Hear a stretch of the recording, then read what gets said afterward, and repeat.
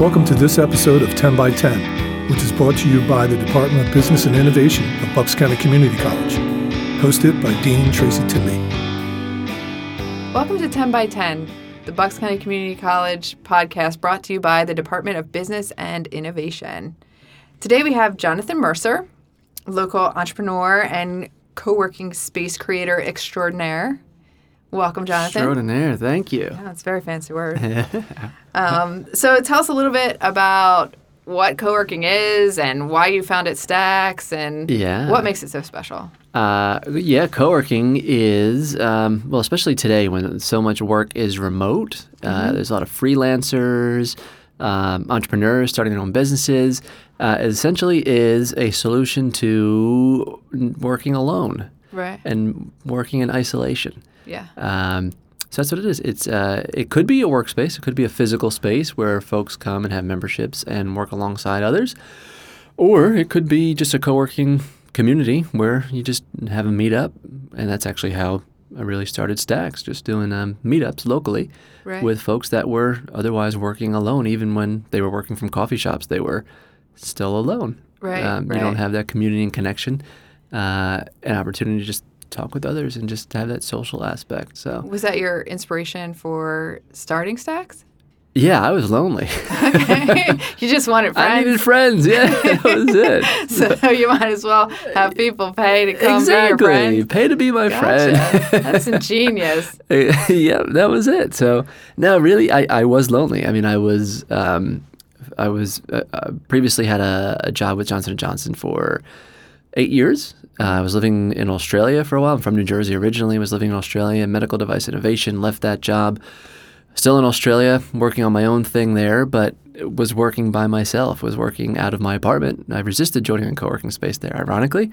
But it was not good for my mental health. And also, ironically, I was working on a workplace mental health campaign initiative there in Australia, but I wasn't giving myself what I needed to be as mentally healthy as possible. So interesting. When I found myself back in the U.S. and then in Doylestown and working on that project still and some other projects alone, I was in Doylestown and I Googled co-working space and there was none. So I thought, well, what am I really looking for? I'm looking for people to work alongside and work around that I could nudge and say, hey, what do you think of this I'm working on? Or just, I'm having a tough day. I just feel overwhelmed or whatever it might be. Those conversations you naturally have in an office environment. Right.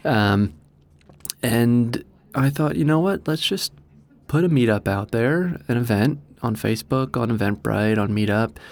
Get in touch with a bar, a restaurant, and say, hey, can I bring a bunch of people in? It'll be low maintenance. We just want to sit and use your Wi-Fi and no obligation to order any food or anything. That's the only condition I had for them. And they said, yeah, absolutely. And so who was the first establishment that said, sure?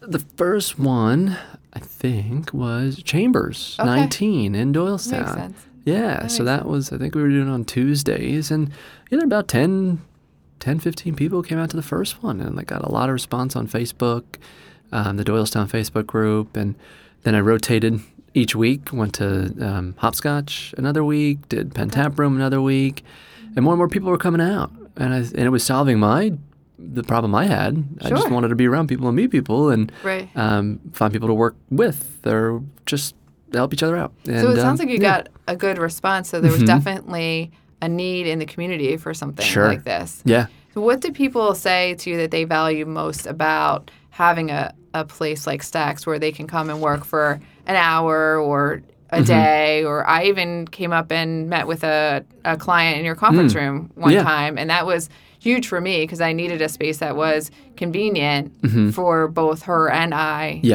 to meet. Yep. So what are the things that they really find value in? Yeah, I think to that having a place to meet is important. Having a place to meet clients, but having a place, just a place that is your workplace, that's not your home, that's not a coffee shop, but that is consistent and it's there, and you just feel like a little more grounded. I think, and it makes your work feel a little more real. Right. But even beyond that, it's the people, it's the community.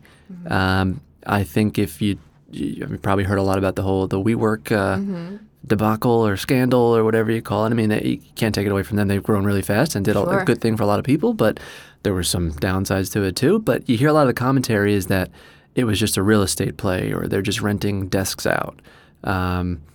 And you talk to 9 out of 10, maybe 10 out of 10 people at Stacks, and they're not there for the desks. They're not there for the chairs. Or the community. They're there for the community and the people that they get to talk to every day and go for coffee with or help each other out with. They're just that energy too, that kind of buzz, that vibe you get. That is different than you get in a coffee shop, because it's kind of weird if you just start leaning over to people at the coffee shop and say, "Hey, can we? Everybody help kind me of feels this the need to here?" protect their space. Do you know how to do a VLOOKUP on a Google in Excel? Right.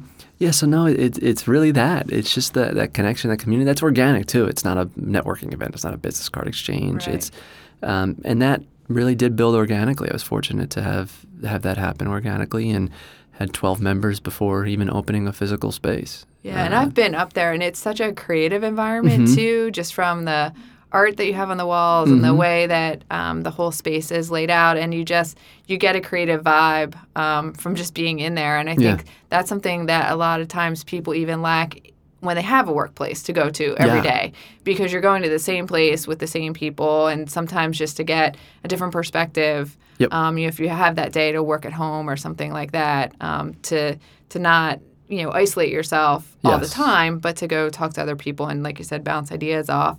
And you've taken it one step further. You started a 1 million cups, right? Where people can come and do presentations.